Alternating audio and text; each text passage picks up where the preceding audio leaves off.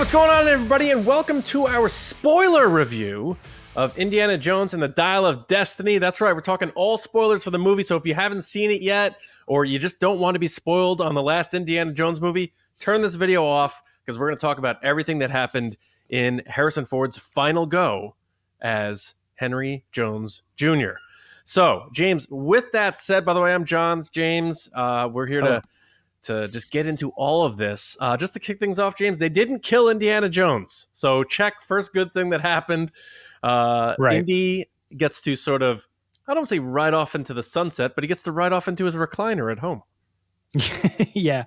I think we all were pretty sure that they were not going to kill off Indy, but yeah, it was a little bit of a sigh of relief when they go down that route of he makes it out of this one again. Yeah. It's an important thing for an Indiana Jones movie, which, it's under the Lucasfilm umbrella. It's a cousin, so to speak, of Star Wars, obviously both created by George Lucas, but Indiana Jones is pure pulpy adventure. The hero always gets away, and it always sort of has a happy ending, and we all understand that. Now, there's a lot of complexities, and this movie has a ton of them. Mm-hmm. And again, the movie's out now, but the both of us haven't seen it a second time yet. Right. So we're going by our memories from being at the world premiere. So thank you again to Lucasfilm for having invited TRB to the premiere. We had an amazing time, and we hope everyone enjoyed our non-spoiler review. But now it's time to really get into the meat and potatoes here. And I think the first thing we have to talk about, which we touched on a bit in our non-spoiler review, is the opening of the movie. We go back. So this movie takes place in 1969, moon landing, hippies, revolution, a lot going on, especially in the United States. But we're going back to start this movie. So we have a de-aged Harrison Ford, and they're going back to 1944. So, around the time, closer to the time of the original Indiana Jones trilogy. And we get a de-aged Harrison Ford, and he and his friend are looking for this artifact, and it's like this a dagger of sorts, and it's him and Toby Jones who plays his friend Basil, and we learn later that... Is it the Spear of Destiny?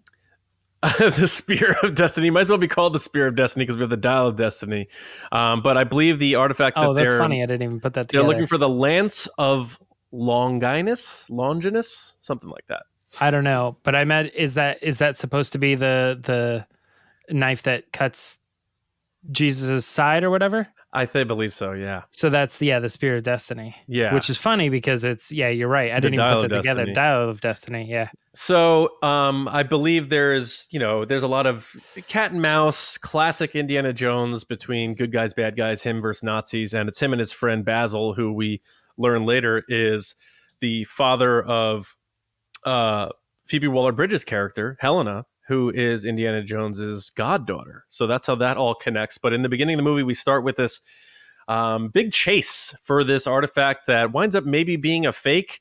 And then we pivot and learn that there's this other mysterious artifact that people have been wondering about and lingering. And that's the Dial of Destiny, the Archimedes dial, which has what we're not sure exactly what it does or what's going on with it. But we know people are coveting it and have been hiding it and all sorts of things. But James, overall in that first segment, before we flash forward and see an older Indiana Jones ending his teaching career, what was your overall thoughts on the opening sequence, the train and the classic Western sort of swashbuckling scene that took place to set the tone of this movie with a de-aged Harrison Ford?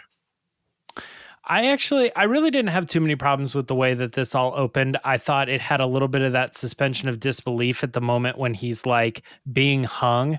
I was like, when he falls, his neck snaps, he's dead.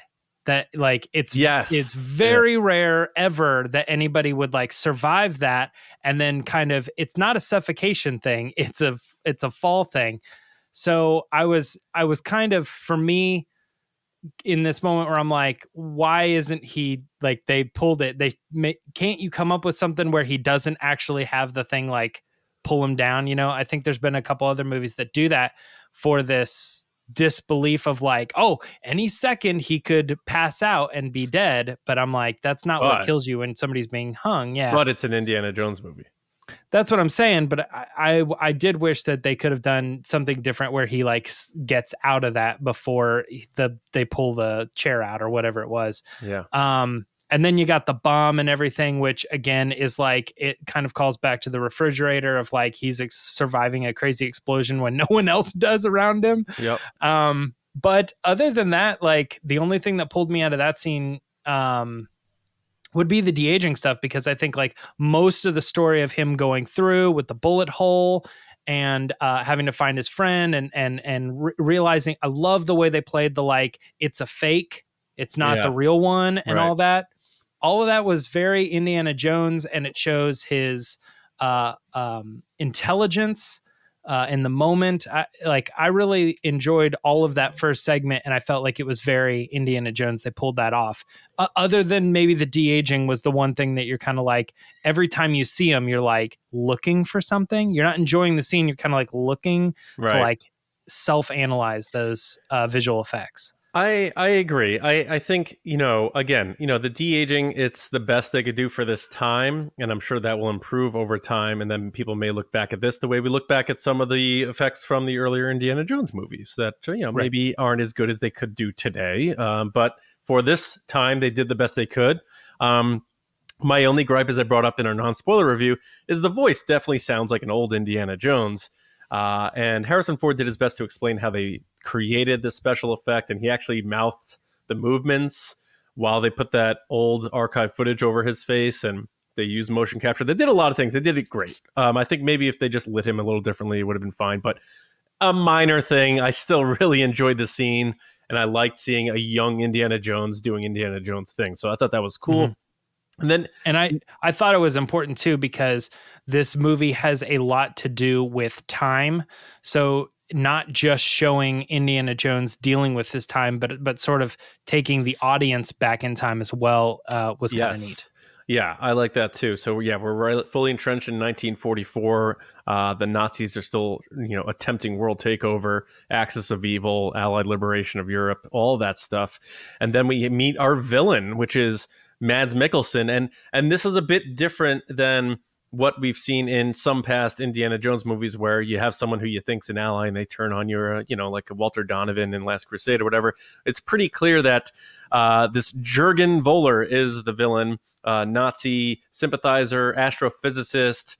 Does he not work for NASA? Revealing that he has located the Archimedes dial and the fissures it could create in time. And we start wondering, why does he want this thing? And later, as we flash forward to 1969, we understand that the reason behind that is because the Nazis lost, he wants to rewrite history and go back and say, let's try this again. Let's... Which I assume, well, I mean...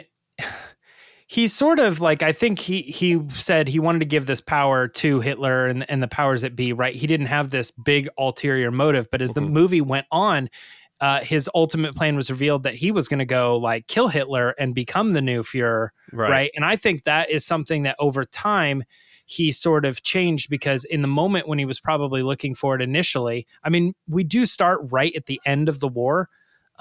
So maybe at that point he was already like, yo, like if I could get that thing, then I know exactly what I'd do with that. But his plan really wasn't revealed until later, that he was actually going to try to fix the mistakes of the idiot who made them. Right, exactly. And I felt once we went to the present time of 1969, and you see, and it's in the trailer, you see like an older Indiana Jones, and he's clearly he's very humanized.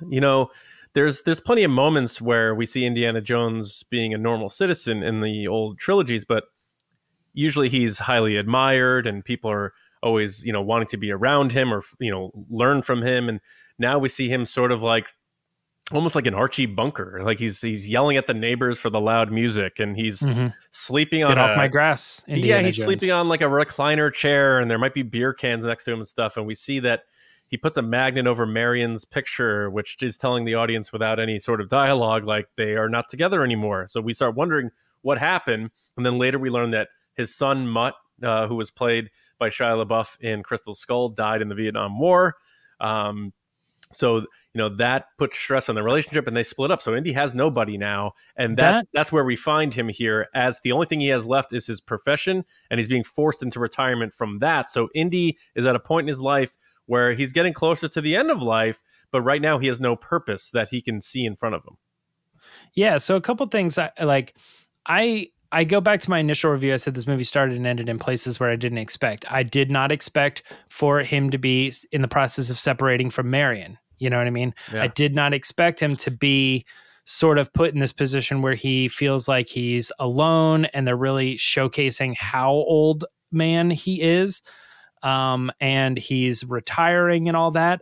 I mean, I sort of get James Mangold's point listening to him now talk about like this story has to be about a man reconciling his life. Yeah. So when he looks back at what feels like it's all the bad things, and how did all of the things that I thought I was doing right lead to this, you sort of get to that end point where he goes, oh, all of the things I did right led to this, the good things. And also, if there are bad things, those bad things are okay. Right. Because this is my life. This is my journey. But to start the movie in a way that sort of shocks the audience to say, hey, your hero, he's coming back for one more adventure. And then to immediately put him like in his boxers with a baseball bat banging on the door and stuff. Right. And you're like, what is this? That's not my Indiana Jones. Right. And you have to go on that journey throughout the movie. Yeah. And I like that because, it's a fantastical movie, but everyone, goes through those points in their life, and, you're not always going to be in your prime. And I like that this movie leaned on Indy's age from an emotional standpoint, a mental standpoint, and a physical standpoint, because there are a bunch of scenes in this movie. One in particular at the end, I remember, where he's trying to climb this wall in one of those caves or caverns, and Helen is like, why aren't you moving? And he's like, I can't, because he has like arthritis and all this stuff. And it's a funny moment, but it's also like, oh my God, you're watching your hero not be able to do the things he wants to do, but his will is still there. Like Indiana Jones still has the will to defeat evil. So I really enjoyed that aspect of it. But back to the New York stuff, I thought that was the most chaotic part of the movie. Maybe that into the Tangier like auto rickshaw chase. I thought those were really chaotic and wild chase scenes, because you have Indy on horseback going through the subways, then you have him on that auto rickshaw, and there's a bunch of chases that happen in the middle of the movie there as we try to piece together, who is this Helena person? Why is she important? And we get our Sala cameo and all those sorts of things. But then when we get to them traveling overseas and they go to Tangier, we start getting into the more adventure-y Indiana Jones stuff. And I think the second half of the movie I wound up liking better, because it reminded me of an Indiana Jones movie more than the beginning. While at the same time, I did feel the beginning was important to set the tone of like, let's check in with where this guy is now and why he's where he is. And I think they made good choices of how to do that quickly, swiftly. Again, the magnet over Marion's face, hearing word about him losing his son and about him enlisting and to prove himself and all that stuff. And I believe at one point when they were on the boat, was it to Greece? Again, you have to forgive us. We only saw this once, and it was a couple of weeks ago. But he says something about his regrets, and he would tell his son not to enlist, I believe is what he had said. That was one of the big impact moments for me, because as a somewhat sort of defender of Crystal Skulls, I like what they were doing with bringing in a son and how they revealed that it was actually his son, and his mother was there. And I liked all that dynamic. So I was really interested, because I know most people didn't, how they were going to handle that character. And sort of in a way, like, I think they probably did the right thing, because if he was alive, it would feel cheap to not have him show up. Mm-hmm. So I think they probably did the right thing from a mass audience standpoint of killing off the character. But I want to talk about you leading over to me in the middle of the movie, because you said at this point, that's how the movie ends. I thought, because we had learned at that point, well before this, that the dial can change the course of time and create fissures in time, and we were thinking time travel and all that stuff. And my thought was he's going to go back and fix something so that the end of the movie, like his son will be alive, he'll be with Marion again, and that sort of thing. I was so certain that that's what was going to happen. And I was totally buying that, and I was thinking about it after the fact and sort of a little bit during, like, how are they going to lead to that? How is that going to be the end? How are we going to get there? And it would be that thing where it's like the portal, and then the portal, you turn the dial or something and it turns it to the time, and then he's able to like walk through or pull Mutt out World of Worlds style or something. And I was like, is this going to make people mad that like it feels cheap that we were able to just fix history in that way? Because that's not the way real life is. That's not what heroes do. They face what is their reality and not just find something that just fixes everything for them. And I'm kind of glad that they did go that route because, and I'm skipping to the end, he does go through the portal, and we'll talk about that, but he doesn't actually like rewrite history, and when he wakes up, like he's sort of like hot tub time machine. Yeah. Like, all of a sudden now everything's fine. Back to the Future. Yeah. Everything's fine. We fixed it because we did the thing that I'm glad they did course now corrected. that I think about it. Because people would have been like, oh, that's the end of Back to the Future. All of a sudden, George McFly is successful. The mom is happy.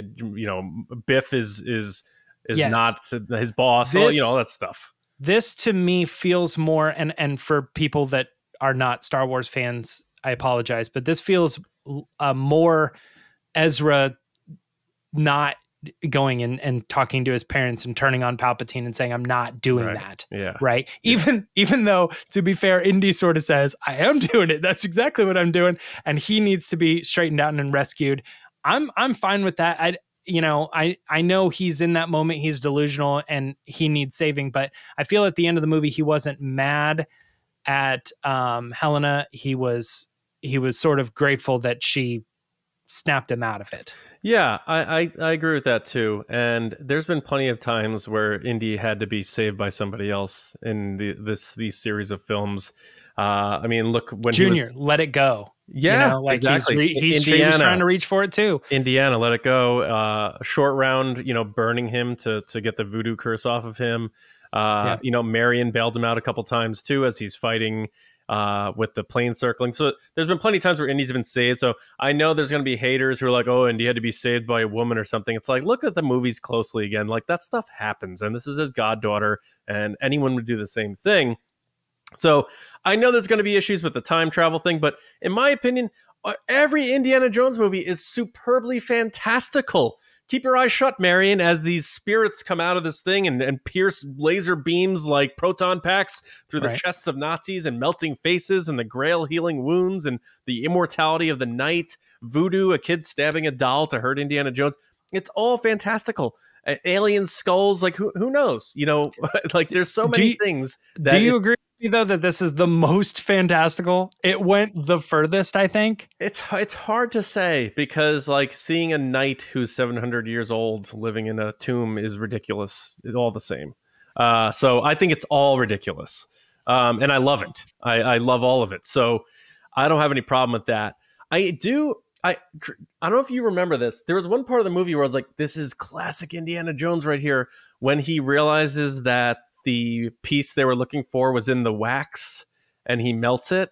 Was that after the whole Antonio Banderas thing? Was that like the final thing they needed to know where to go to find the tomb? Was that what that was? Yes. So they went down, they got the thing, they went back up to the boat, and some of the people were already dead. They were captured, but once they lit the firework or flare and they escaped, that's when they were on their own individual boat, and they redirected to a different place after they had like solved it. And I thought I wanted to point that out too. So many times in this movie I kept thinking to myself, I find it so frustrating that Indiana Jones at this point he's stuck in a corner, like he's backed into a corner, but he's just helping the villain at this point. Like they're solving it together. But then I sort of realized he's always done that. Yeah. When you're in the predicament where you're like, well, there's only one way to go, because if I don't go, he's going to shoot me. All right, fine. We'll help him open it up. But, once it's open, or whatever the situation is, like, don't go through there. But and then the villain goes through there and he's like, I know I helped you open it, but let's not forget that Helena did a incorrect translation for them and sent them on a different course. They wound up still finding them. But I think a part of that was her trying to, translating it, acting though she was self-serving, so she didn't care, and sort of the wink-wink type of thing where she like sent them on a different path, and they were able to get there first at least. And that's when, like, it's the end of the movie, but something about Indiana Jones in some weird cavernous cave type of place, like finding booby traps and how to get into certain secret passages, is like some of my favorite stuff. And I'm glad they finally did it, and we saw it towards the end of the movie. And it was that same scene where he's having trouble climbing and all that sort of stuff. So I think it was so smart of Mangold, Spielberg, everyone who's involved with doing this movie, to lean on Indy's age. We're still getting his mind, which is fully sound. He knows maybe more than he ever did. He's probably smarter than he was when he accidentally stepped on the wrong bricks trying to spell Jehovah in Last Crusade. He's a smarter, wiser man, but his body now has given up on him. So it was sort of like that pendulum swing. Not to say that he wasn't always very smart. He was a professor and he always figured everything out. But now he seems to be even smarter with all his life experiences. Yeah, he's gained wisdom. Before he had knowledge, but he has also gained wisdom. Perfectly put. And when the floor drops out and he knows like the ballast, we need ballast, like that. I'm like, that is we're watching a classic Indiana Jones scene here, and it's him and Helena, and it works. And it was suspenseful and fun, but it was also sort of this odd breather because we knew there was the climax and the finality of the movie was coming, and we weren't sure how it was going to go down. And then the Nazis find them again, and then we go through the entire massive final scene where it's this plane and they're flying towards this fissure in time, and Indy is shot. And you and I, like, I think everyone in the audience start wondering, like, they're not going to kill Indiana Jones, right? Yeah. Even though I was like 99.9% sure they weren't going to do that, I was still a little worried. That's one of those things, like, after the fact, you're like, there's no real reason for him to be shot here. But it's for your first watch. Yeah. Because your first watch of the movie, you go, they're shooting him because they want me to think he's going to die in this movie. Yeah. But it doesn't really move the story along. There isn't a point where they have to like go find, some way to fix it or something. Mm-hmm. I think it was just really there for it to suspend the audience in a state where they're like, I don't know how this is going to go. Right. And I enjoyed the fact that, as crazy as it is, because of the continental drift, like that was a smart little plot device. Like they miscalculated because of the continental drift and all that stuff. I was like, oh, that's pretty clever actually. And then they find themselves in like 200 BC, 212 BC during the siege of Syracuse, and they're getting like these like whatever these arrows are being slung up and just shattering parts of the plane, and then the Nazis trying to take out the dragon and all that. The dragon, yeah, and the Nazis. Did you like this? Because I'm still sort of sitting on it. Like, this is this weird plot hole where like the Dial of Destiny gets invented because Archimedes got it from Indiana Jones, but because he got it from Indiana, it's like this circular thing. They did that with the badges on his grave and all that. Like, how did this exist on his grave? Yeah. And it was because they had already traveled back. So there's like a loop happening. So I don't think so, because there were two dials.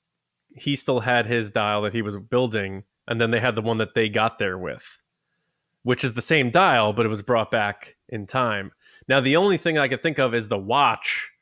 That obviously we were seeing the changing course of history, and there is proof of that loop there, which is sort of the same as Kyle Reese impregnates Sarah Connor to make John Connor, who sends Kyle Reese back to save Sarah Connor. And you just have to just be like, all right, that's okay. I have a feeling like you're right, that the main story of like Harrison Ford didn't stay.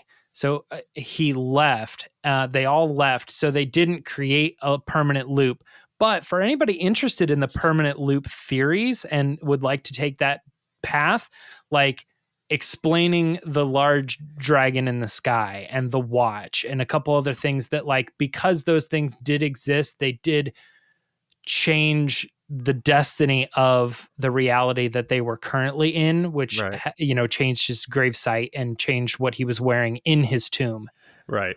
Yeah. And there is something about, again, I'll say I really liked Mads Mikkelsen's villain. And I think I did too. I still think he's the best and most formidable and threatening indie villain since Belloc, maybe even more than Belloc. I think he is definitively the best villain. Yeah. Because all of the other ones felt to me like they're like, I have lots of money, so I'm going to do the wrong thing. Yeah. Or something like that.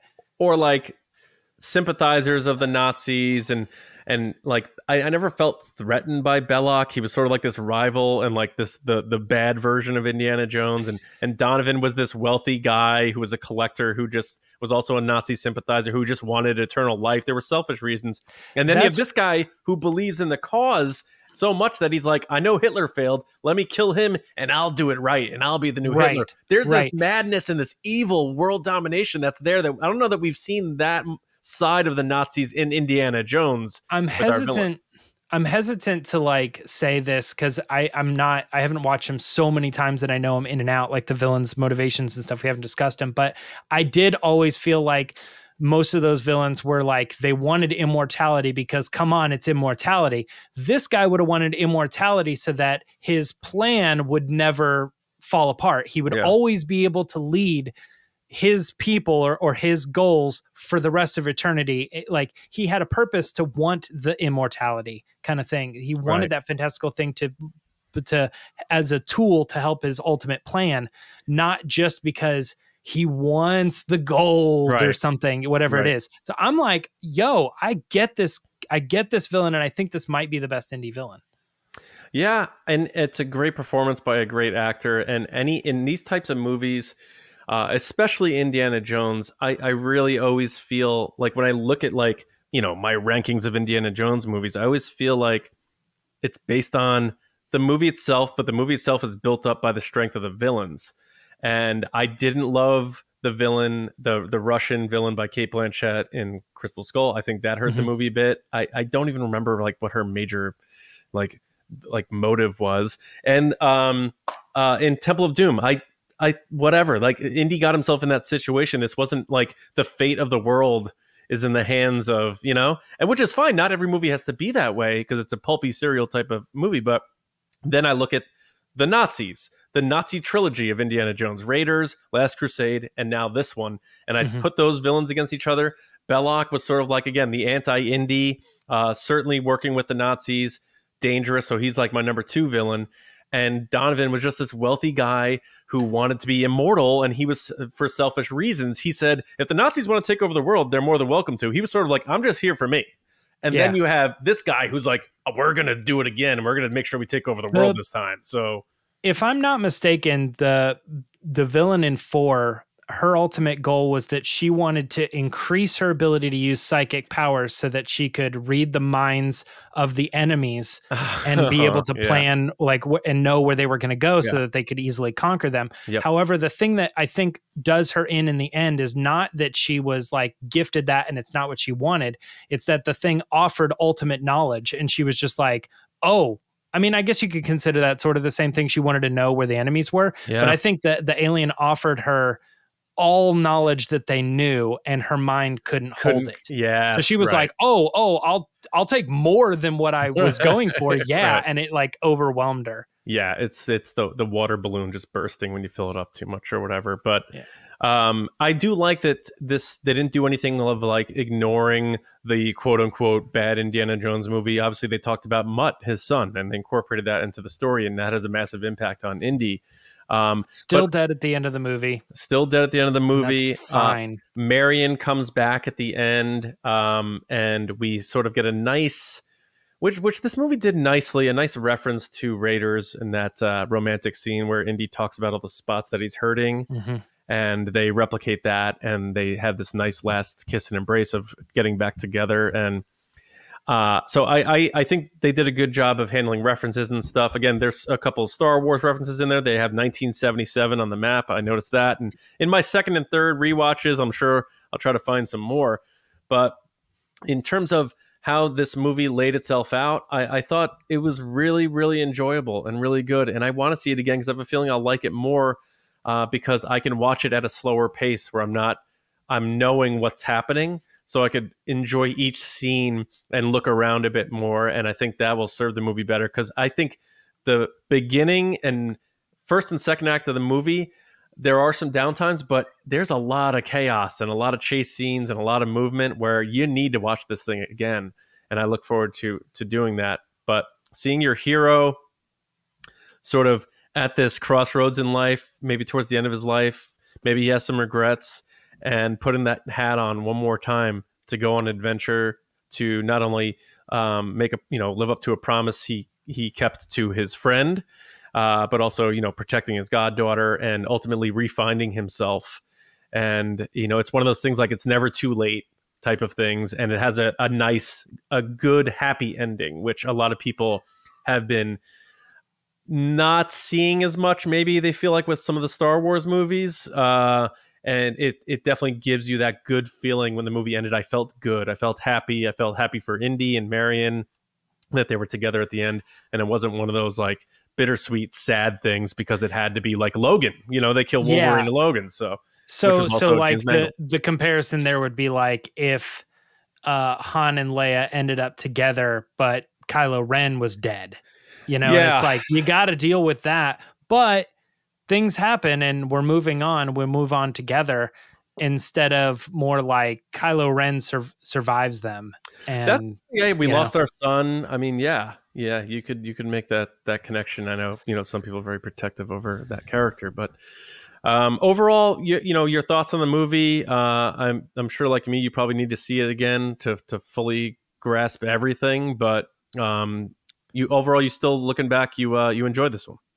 Yeah, I did. And I'm looking, I want to get into more like, did I like X character? You know what I mean? Like how was Helena in comparison to other like sidekicks throughout the movies, or maybe even like the love interest or female or character that always like the kid, Teddy. Yeah, Teddy. Like I think I think that is obviously supposed to represent like a short round sort of replacement or a character where you have a young child who is also very capable and very smart and is able to do what he needs to do. This was interesting because it wasn't somebody that Indy was friends with like short round, but somebody who was sort of brought into the group through the person. And so he didn't really have that relationship with him. Which then led to a couple other things too, where like he sort of like questioned Helena and all this. And like, so he was like, well, what if I go over here? What if I do this thing? And he ends up getting kidnapped, but not for the sake of like, it's a child. Because I think whether it was an adult or not, those villains, those henchmen would have been able to take that person. So, exactly. Yeah. So, and then obviously when you get to the end, there's the scene where the henchman they both fall underwater and they have that whole fight scene. I'm like, this is a crazy shot scene. And the way Teddy handles the villain by, making it through the gate, the keys, locking him up and getting out of there. Oh. Are you kidding me? Ooh. I was like, brutal for everyone's nightmare. Yeah. That being said, though, I think one of the biggest things that I didn't really realize this, my sister-in-law asked me, she saw the movie and we have a lot of kids in the family. She goes, is this appropriate for everybody to watch? And I was like, probably the most appropriate of all of them, I think. Like as far as like there's face melting off and other ones and stuff like that. I think probably the worst thing that happens in this movie is likely people are shot. Yeah, that's true. Yeah, that's the most like violent, like visually gory thing.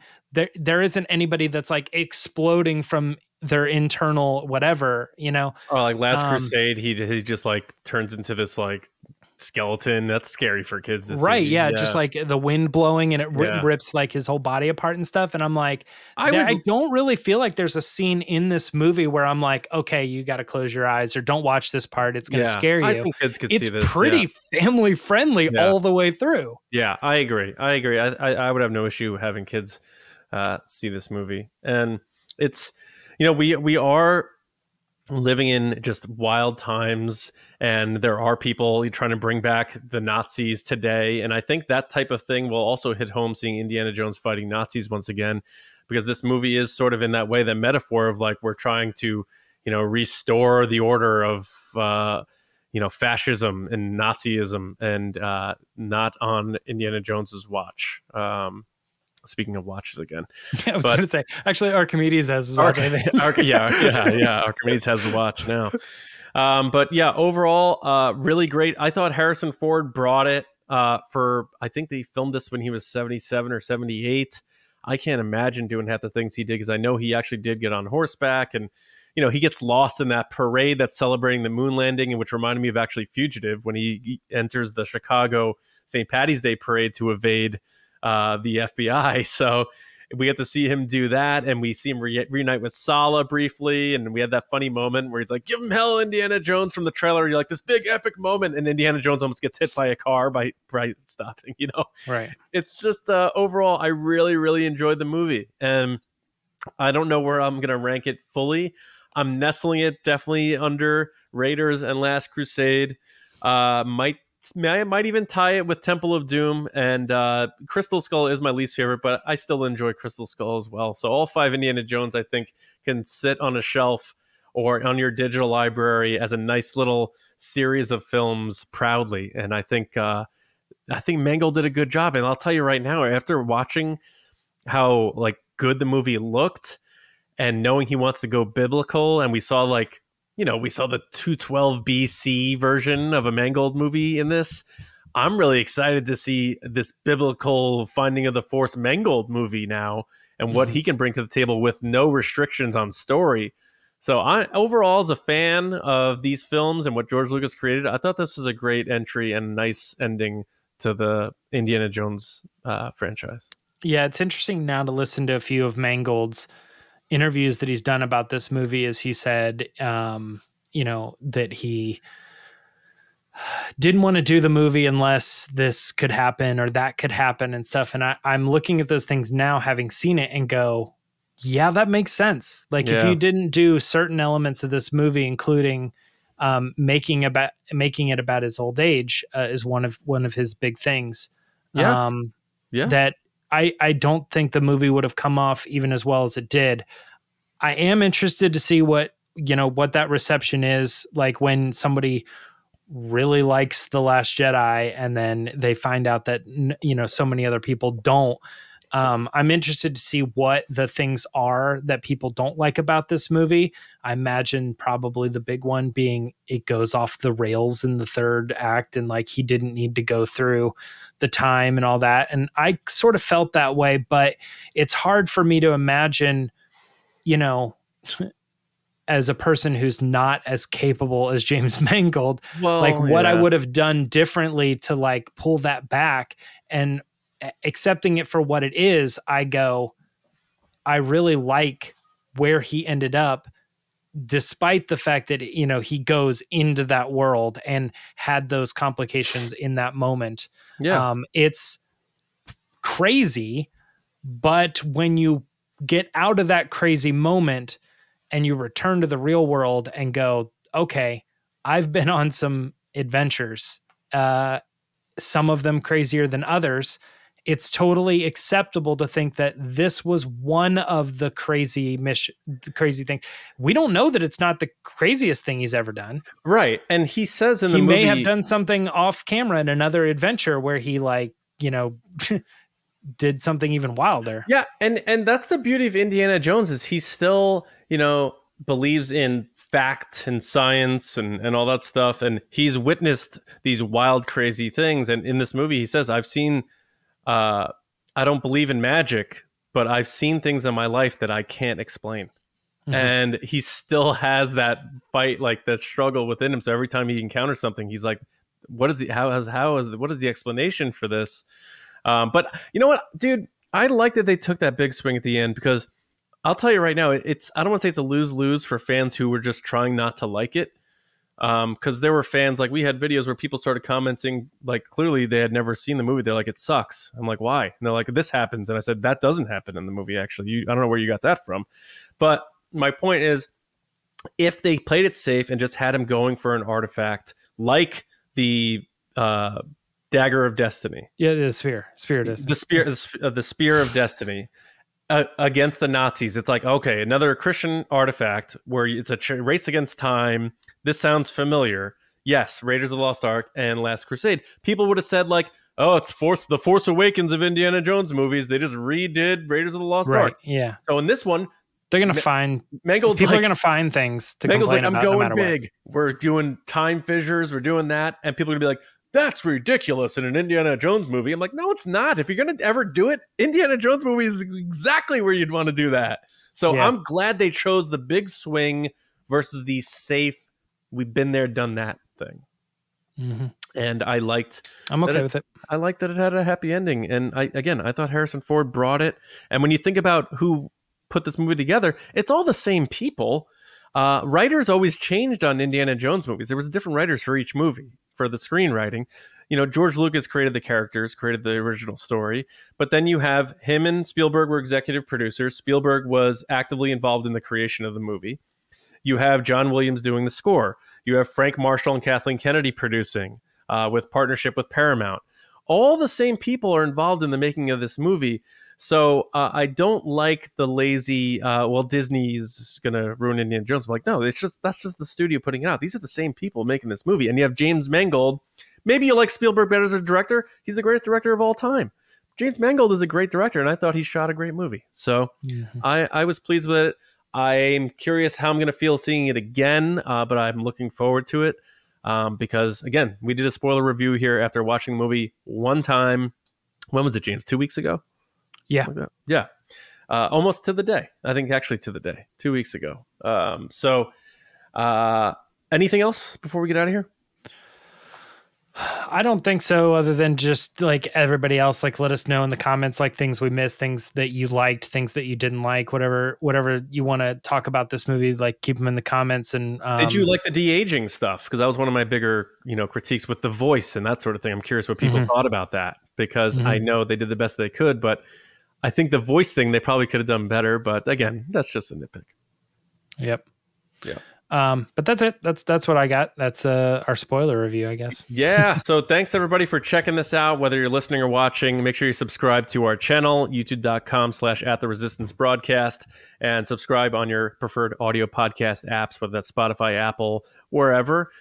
We really appreciate you checking this out with us. Obviously, we mainly do Star Wars, but we had a really good time seeing the movie, going to the premiere. So thank you to Lucasfilm for allowing us to check this movie out early, and we were able to do our non-spoiler review and now this spoiler review. So, but like James said, let us know what you think. If you dig our spoiler review, share it with a friend, and that's it from us here. So until next time, from us here at the Resistance Broadcast, we'll see you around, kids.